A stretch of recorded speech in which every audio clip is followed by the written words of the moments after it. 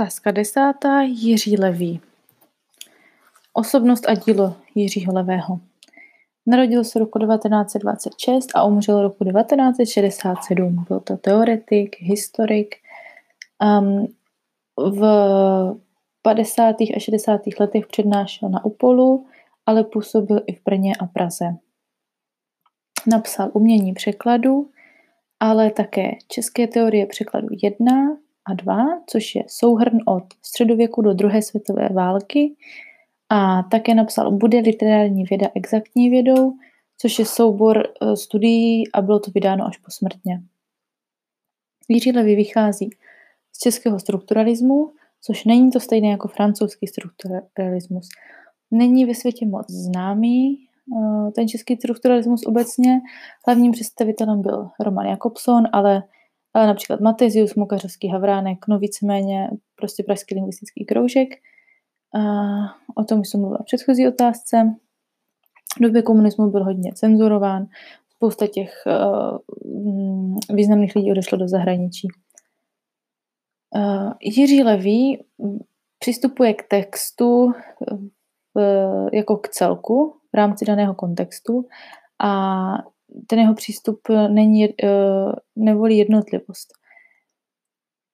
V zahraničí byl český strukturalistický přístup popírán, protože byl považován za to stejné co francouzský. Levý, ale i Popovič staví na tom pražském funkcionalismu, pracují s uměleckými, ale i neuměleckými texty. Text může mít řadu různých významů a funkcí. Umění překladu vyšlo poprvé v roce 1963, do němčiny bylo přeloženo 69, do ruštiny 74, ale do angličtiny až 2011 a přeložila to Jetmarová. Takové dvě hlavní myšlenky umění překladu jsou funkční hledisko a také semiotika umění. Což znamená, co z toho originálu zanechat a čeho se vzdát. Jiří Levý se zabývá různými žánry, dokládá příklady, dílo je rozděleno na dvě části. Ta první část se zabývá prózou a dramatem, je zde přehled translatologie a metodologie a ta druhá část se zabývá překladem poezie. Cílem překladatelovy práce je zachovat, vystihnout, sdělit originální dílo, ale ne vytvořit nové dílo. To znamená, že překlad má být reprodukční. V době vzniku umění překladu, což byla 60. léta, nebyla teorie komunikace ještě tak známá, nebo nebyla ještě tak rozvinutá. Vycházely spíše různé sborníky. V tu samou dobu v zahraničí psali Catford, Najda nebo Fjodorov nebo Vinný a Darbelnet. Takové hlavní myšlenky umění překladu. Je to teoretické myšlení o překladu, vychází z českých, ale i zahraničních dějin, sleduje tu dichotomii, že volný věrný nebo volný doslovný a nároky na překladatele. Levý používá lingvistické metody, navazuje na Jakobsona nebo Catforda, literárně vědné metody, což znamená, že zasazuje dílo do kontextu, není to pouze kontakt mezi dvěma jazyky a jak už bylo několikrát zmíněno, využívá funkční hledisko, tedy jakou komunikaci mají jednotlivé jazykové prvky, jaké sdělovací prostředky se tam využívají a ekvivalenty mezi výchozím a cílovým textem. Překladatelský proces má podle Levého 3 fáze. Pochopení předlohy, interpretace předlohy a přestylizování předlohy. Ještě jednou pochopení, interpretace, přestylizování. Překladatel musí textu porozumět, zprostředkovat ideově estetické hodnoty, jako je třeba ironie nebo humor, a také musí pochopit umělecké celky a záměr autora. Překladatel je tedy tvůrčí, kdy proniká za text a je i mechanický, vnímá jen text a slova, ale neumí text interpretovat. A to jsou 2 takové možnosti. Samozřejmě by měl překladatel být spíše tvůrčí a za ten text pronikat. Levý se také zabývá problémy při překladu, mluví o rozdílech mezi jazyky, kdy například chybí nějaká kategorie nebo nejsou úplné ekvivalenty. Také mluví o subjektivismu překladatele, je nutné stanovit si nějaké interpretační stanovisko a překladatelskou koncepci, aby to bylo konzistentní v rámci celého překladu. A také se zabývá pronikáním originálu do překladu, tedy nějakými interferencemi. Zavedl pojem dvojí norma překladu. Mluví o tom, že hodnota je určována poměrem díla k normě daného umění. Normy se samozřejmě mění a vyvíjí, ale Levý uvádí dvě takové hlavní normy, což je reprodukční norma a norma uměleckosti. Reprodukční norma je požadavek věrnosti, tedy požadavek na obsah, a norma uměleckosti je požadavek krásy, tedy požadavek na formu. Zabývá se také překladatelskou poetikou, což znamená, že překladatelé mají snahu originál opravovat nebo přikrášlovat. Dalším pojmem je podvojnost přeloženého díla, což znamená, že překlad je hybridní, je v něm rozpor mezi obsahem a formou a překladatelovým úkolem je najít balans mezi tady tou rozporností. Překlad je o to dokonalejší, když se mu právě tuto rozpornost podaří překonat. Také mluví o dvoznačném vztahu k původní literatuře, což znamená, že překlad je součástí literatury cílového jazyka a má podobnou funkci jako výchozí text a informuje o výchozí kultuře. To znamená, že má tedy vztah jak k té výchozí, tak k té cílové kultuře a k výchozím a cílovému jazyku. Zabýval se taky divadelním překladem, což je popsáno v následující otázce trošku víc. Nahlíží na překlad jako na literárně historický problém a vyjadřoval se také k překladu poezie. Mluvil o tom, že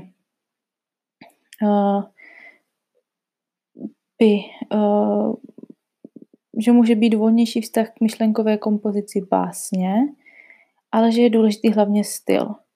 Překladatel by si měl zjistit skutečný stav poezie, což znamená, že by se měl přečíst paralelní české překlady, aby věděl, jaká je tradice a jak se poezie vůbec překládá. Samozřejmě se vyjadřuje k dichotomii věrný a volný překlad. Věrný překlad je výměna jazykového materiálu často na úkor srozumitelnosti, ovšem zachovává kolorit, zatímco volný překlad klade důraz na obecné, na obsah a formu a je v něm substituce národní a dobové specifičnosti. Na Levého navazuje nitranská škola, takže Popovič, Vilíkovský, Miko. Také by se dalo říci, že na ně navazuje Tůry se svými normami, jelikož Levý o tom psal v 60. letech a Tůry s těmi normami přišel až v 70. letech. Ještě nějaké myšlenky z umění překladu. Levý se vyjadřuje například k národní specifičnosti, což je historický a dobový jev, jsou to nějaké zvláštnosti typické pro dané období a nelze je zachovat do všech detailů. Vedlo by to totiž k doslovnému překladu. Zachovat by se měly pouze charakteristické prvky, které slouží k vytvoření dobového prostředí. Dalším problémem nebo úskalím překladu mohou být lexikální jednotky, které jsou v původním znění. Levý mluví o tom, že je možné je ponechat, pokud jsou nositelem významu typickým pro historické prostředí originálu a samozřejmě to i nějakým způsobem obohacuje jazyk. Výrazy jako rikša, samovar, tomaha. Vyjadřuje se k zastarávání jazyka.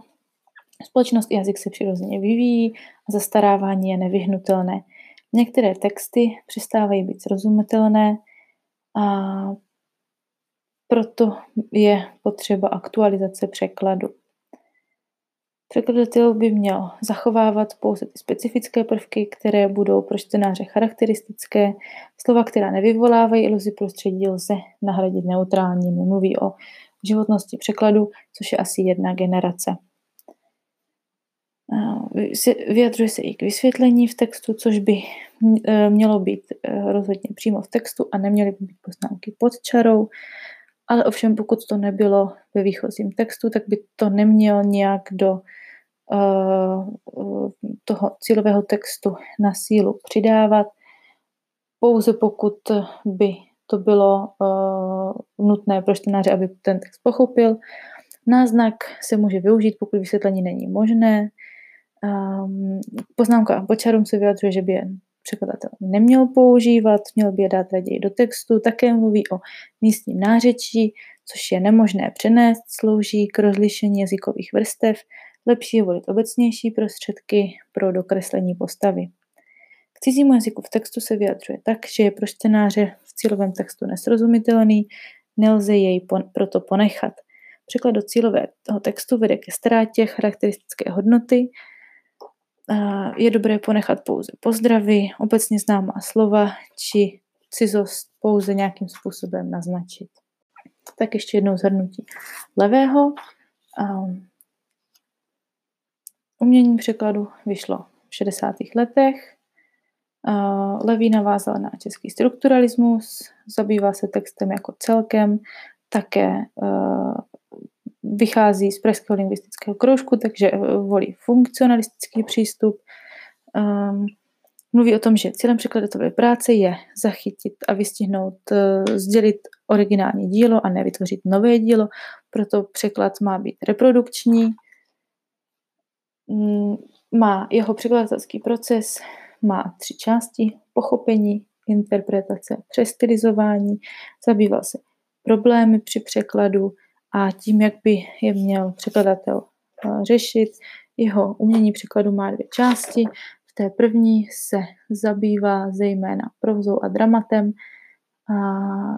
a různou metodologií. V druhé části se zabývá překladem poezie. Hlavní pojmy jsou dvojí norma překladu, mluví o reprodukční normě a normě uměleckosti. Překladatelská poezie, překladatel by neměl opravovat nebo přikrášlovat. O podvojnosti přeloženého díla, znamená, že překlad je v rozporu mezi obsahem a formou a překladatel musí najít ten balanc. Mluví také o dvoznačném vztahu k původní literatuře. Cílový text má vztah jak k výchozímu textu a k výchozí kultuře, tak k cílovému textu a k cílové kultuře.